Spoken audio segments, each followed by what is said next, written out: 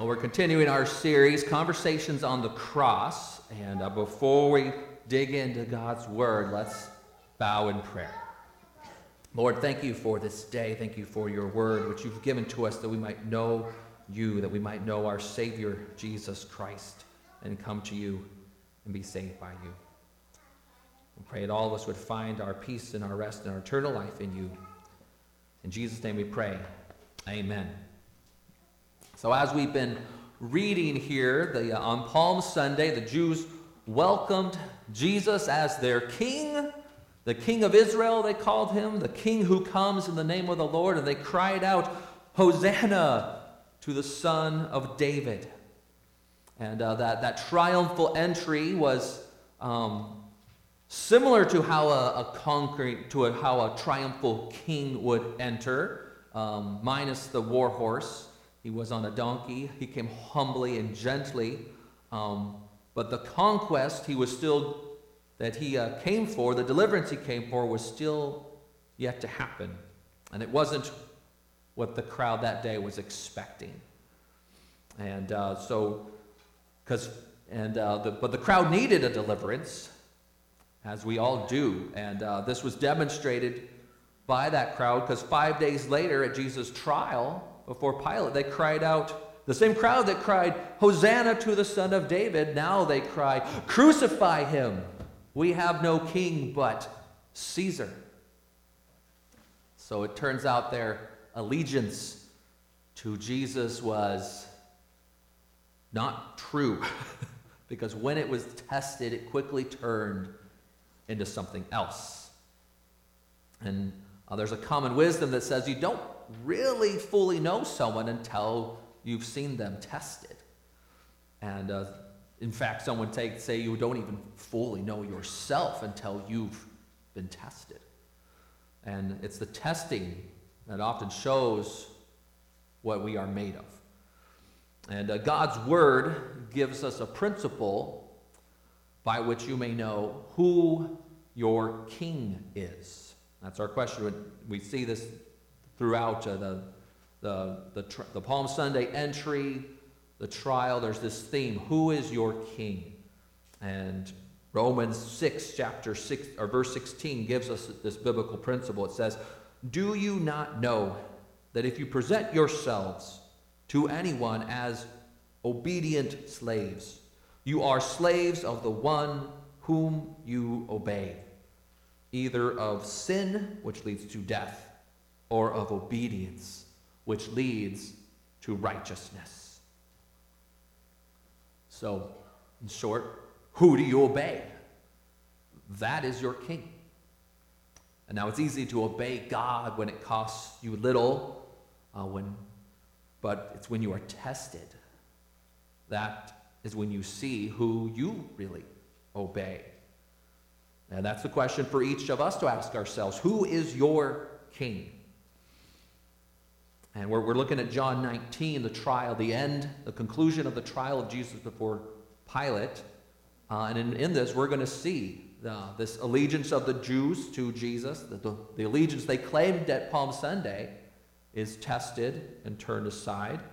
But we also see a lot of themes that maybe are more familiar, or becoming more familiar as today. We see themes of insurrection and themes of authority. Who has real authority? What is an insurrection? What is a rebellion? What is a rebel king? And who do we really obey? Who's really your king? And so we're going to go through these verses here and see what God's Word has for us. So verse 1, John chapter 19, verse 1. Then Pilate took Jesus and flogged him. And the soldiers twisted together a crown of thorns and put it on his head and arrayed him in purple robe. They came up to him saying, "Hail, King of the Jews!" and struck him with their hands. So in addition to the flogging, the scourging, Jesus was treated to a mock coronation. He was crowned, he was robed. The soldiers proceeded by him as if they were going to give him respect. and like as if honoring him at his coronation, but of course, instead of respect, they struck him. And all this was at Pilate's instruction. It's Pilate who had Jesus treated to this cruelty and affliction. Going on in verse 4.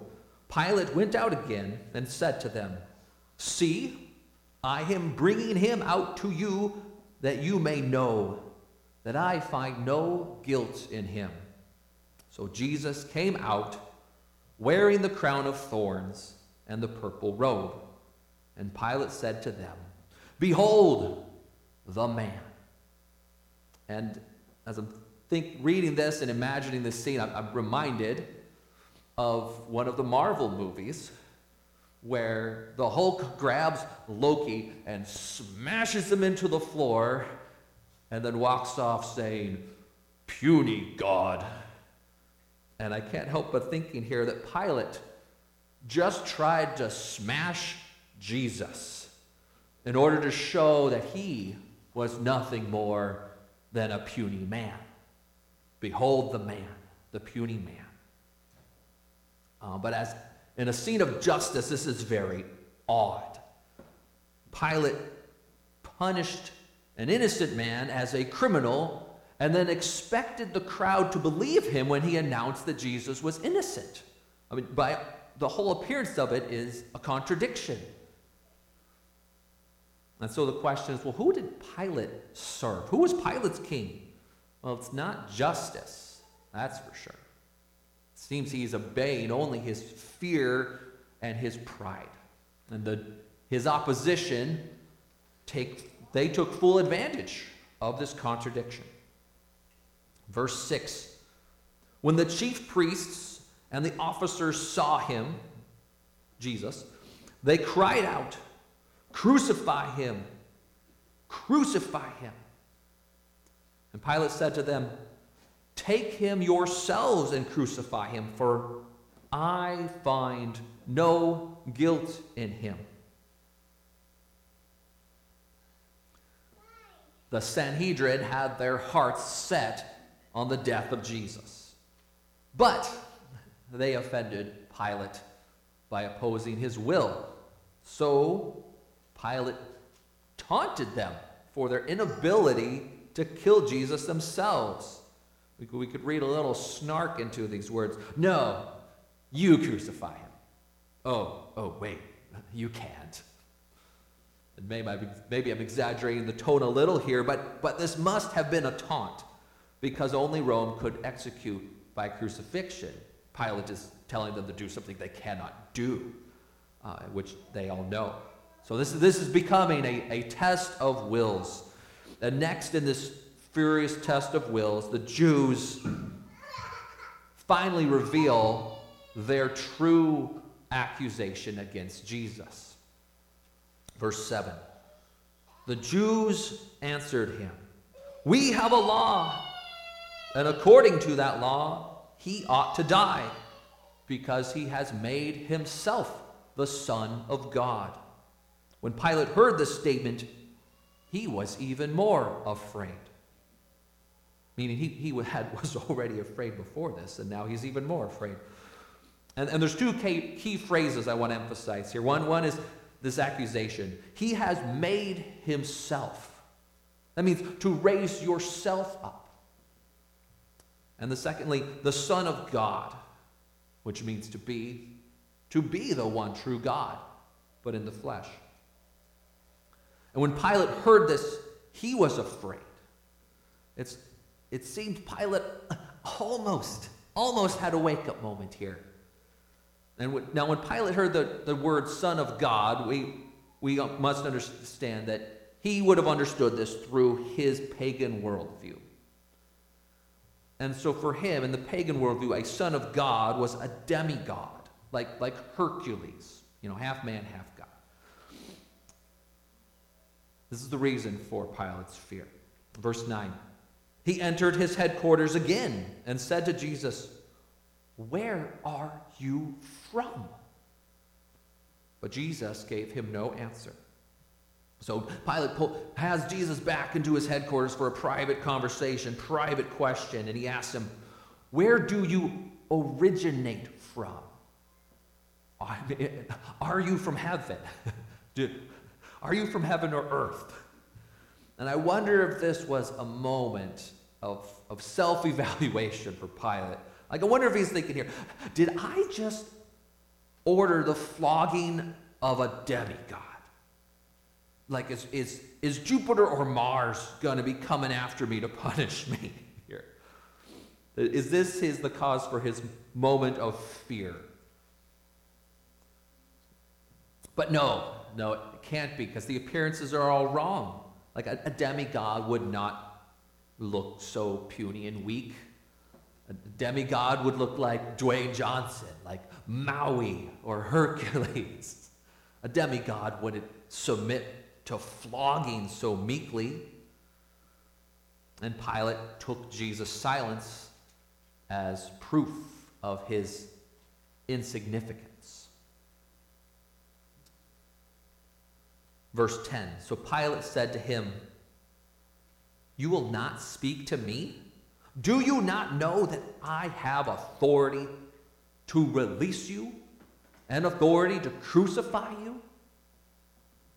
Jesus answered him, "You would have no authority over me at all, unless it had been given you from above. Therefore, he who delivered me over to you has the greater sin."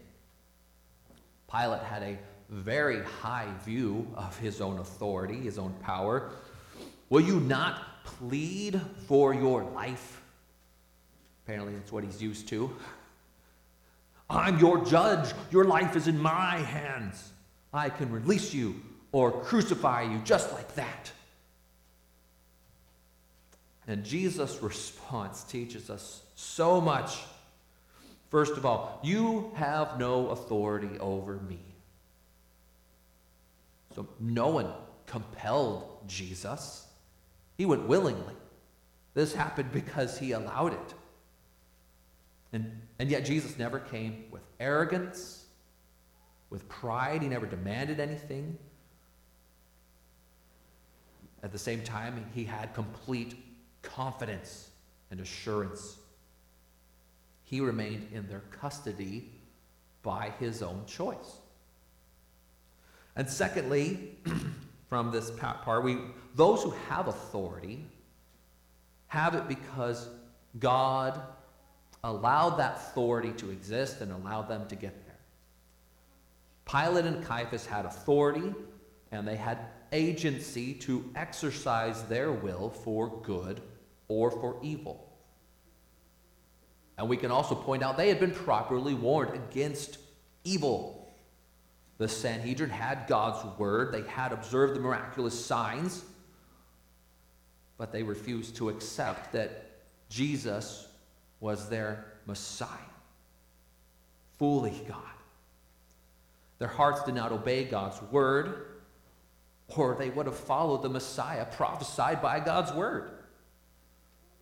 And Pilate had received all the warnings he needed to know not to condemn an innocent man. So all of them had authority and agency, and therefore all of them were fully guilty of the evil they did with their power. And the same is true for every one of us, for what we do with what we have in our own agency. And this is why Jesus said to him, "Therefore, the one who delivered me over to you has the greater sin." So in other words, Pilate, you have guilt in this, but you're only number two. The one whose malicious will seeks to destroy me has the greatest guilt. But Pilate, you are still the willing headsman.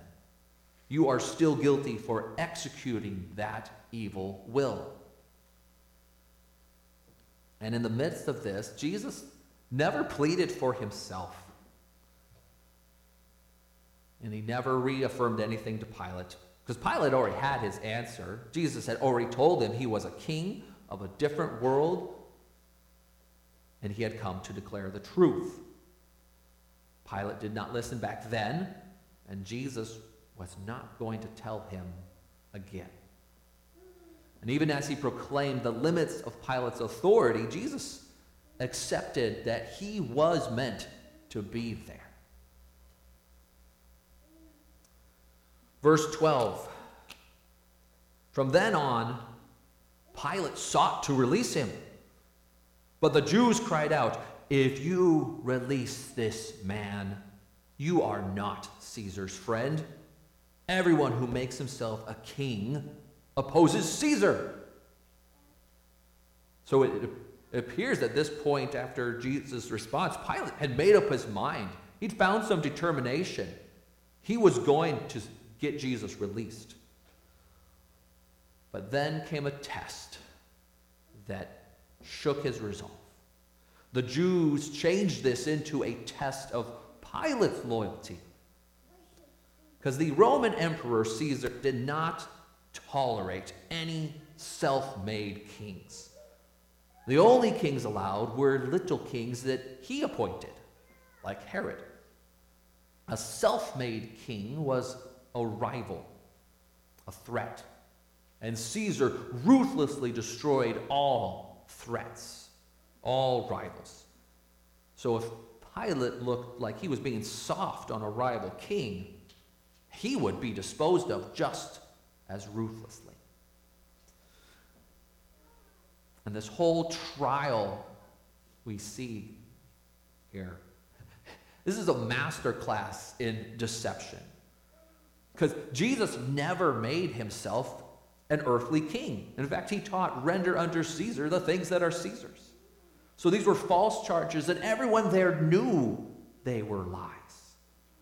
And so Pilate, the Roman governor who was loyal to Caesar, is going to be accused of being disloyal because he won't condemn a man on false charges of insurrection.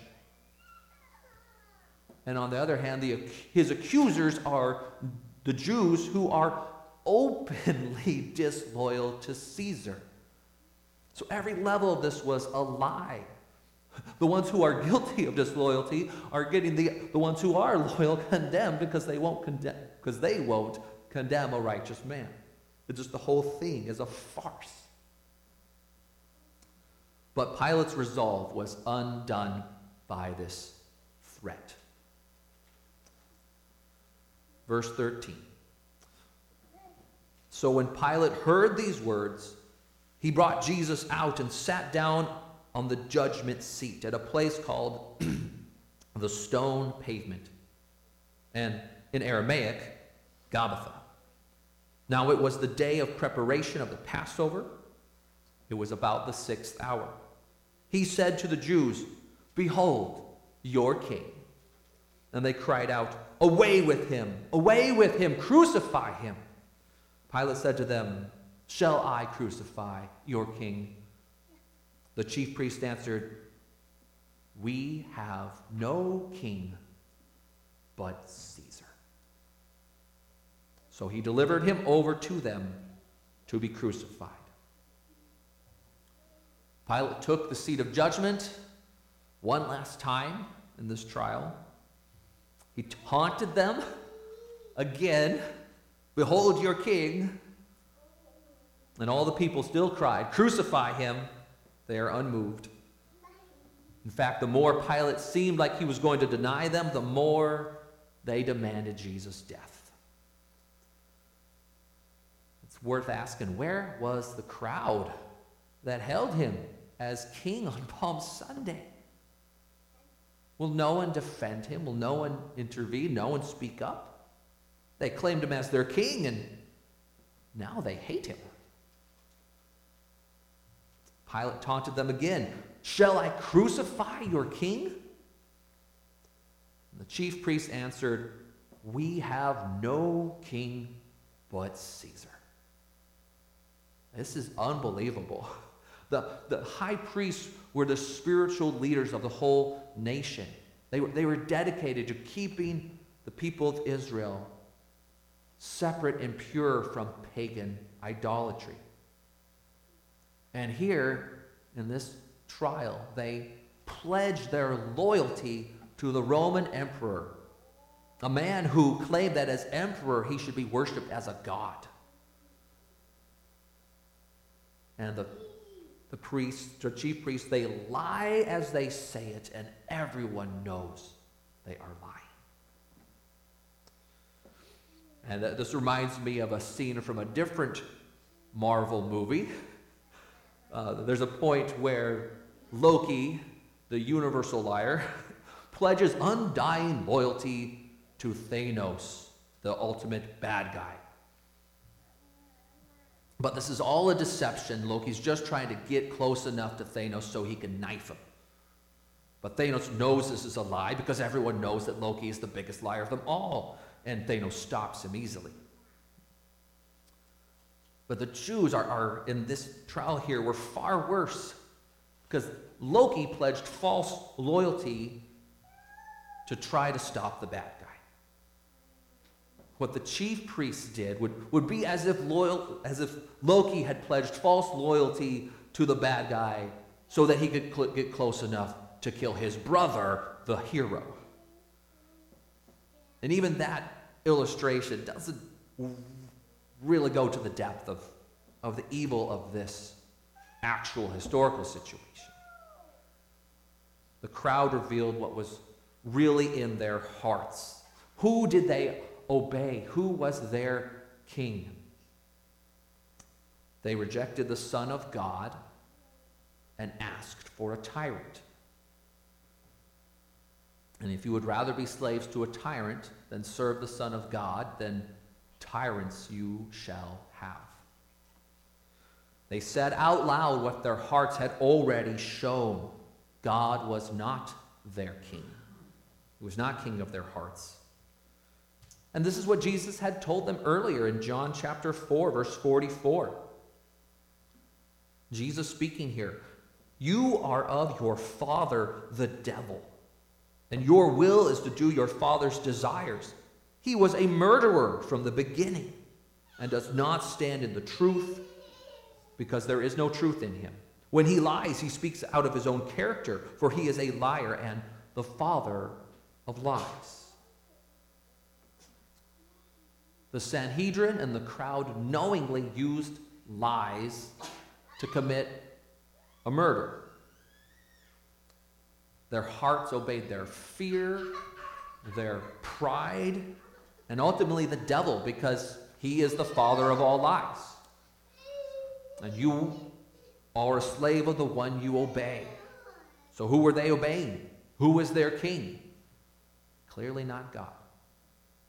And this biblical principle is still true today. The one you obey is your king. The Jews hailed Jesus as king on Sunday and condemned him on Friday. And many people today hail Jesus as God on Sunday, and they go out and lie and cheat Monday through Friday. But if you are obedient to sin, then you are a slave to sin. And Jesus said that too. John 8:34, everyone who practices sin is a slave of sin. And no one who practices sin should think that they have any claim on God or his kingdom. Get a drink here.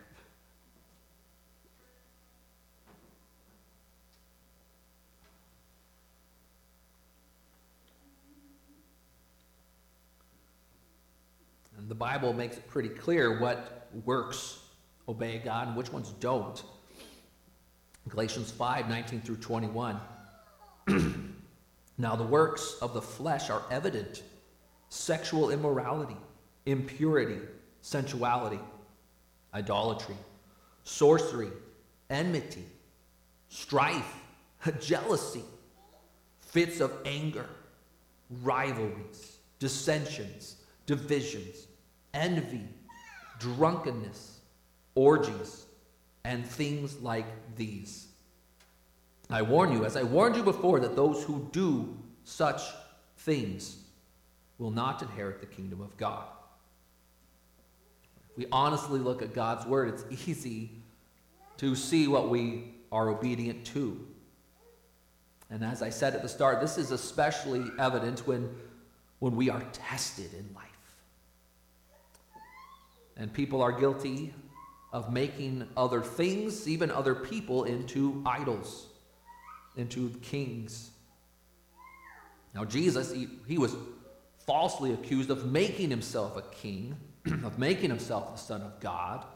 And of course, the false part of that charge is making himself. He didn't have to make himself anything because he was fully God and was their king. He didn't have to make himself anything. But every person who obeys sin is guilty of making sin their king, making sin king of their heart, of trying to make themselves God. And a person without God is a horrible king and an even worse God. Because sin is a tyrant in the heart. He's a tyrant who blinds his subjects with lies and manipulates them into malice, mayhem, mutilation, and murder. But the stranglehold that sin has over the human heart is exactly what Jesus came to deal with. This is the conquest that he came to overcome. This is the victory that Palm Sunday foreshadowed. And Jesus did this by being perfectly obedient to God in all the ways that we are not, and by being condemned for all the sin that we obey. When we look at Jesus, Jesus was the perfect servant. In this trial, Jesus was the only righteous person there.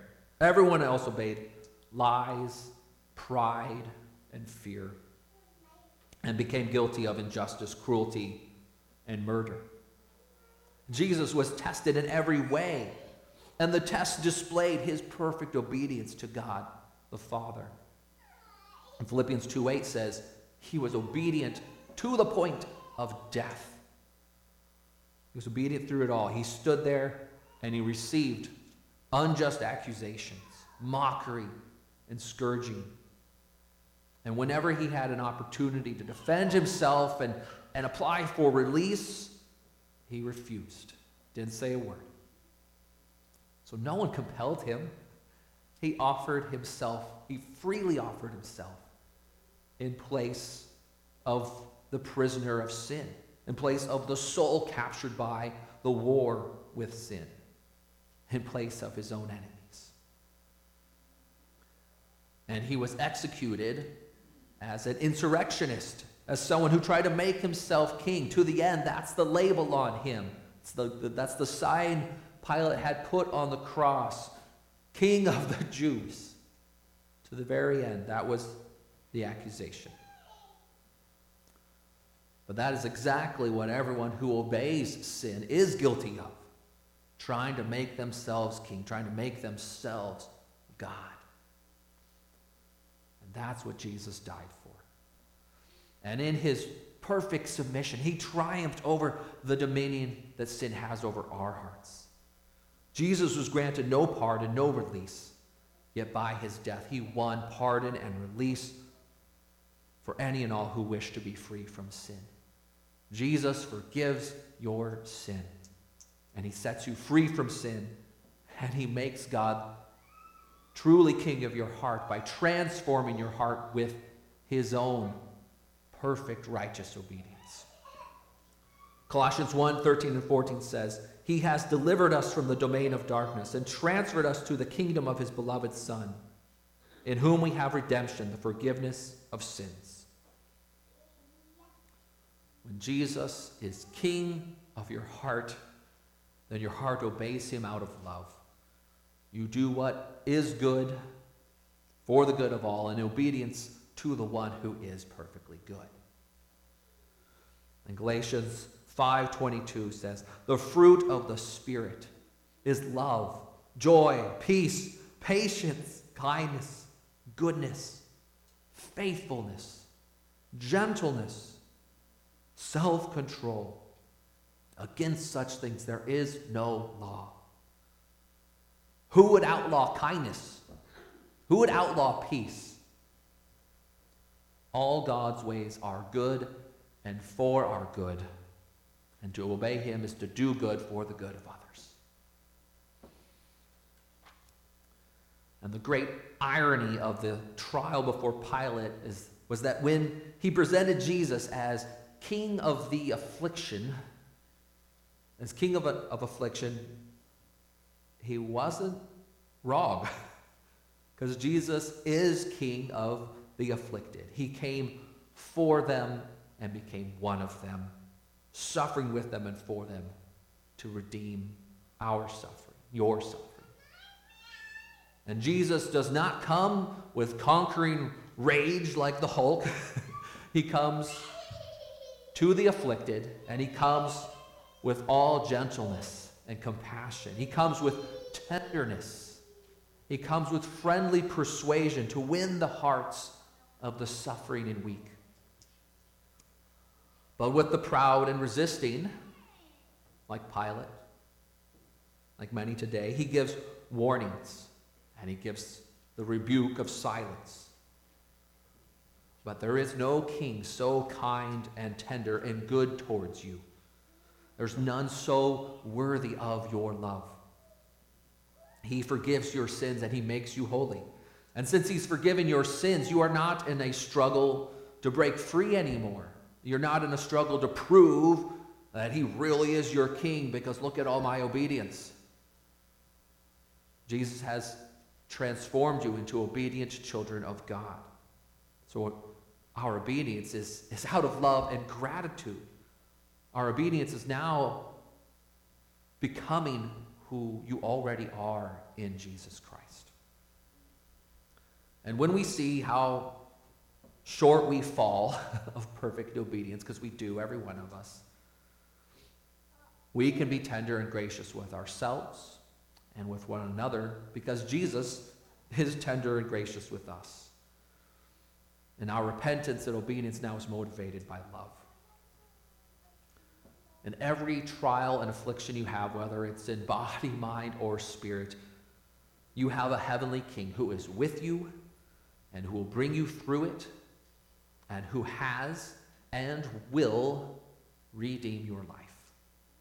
And that is reason to say, Hosanna to the Son of David. Blessed is he who comes in the name of the Lord. Hosanna in the highest.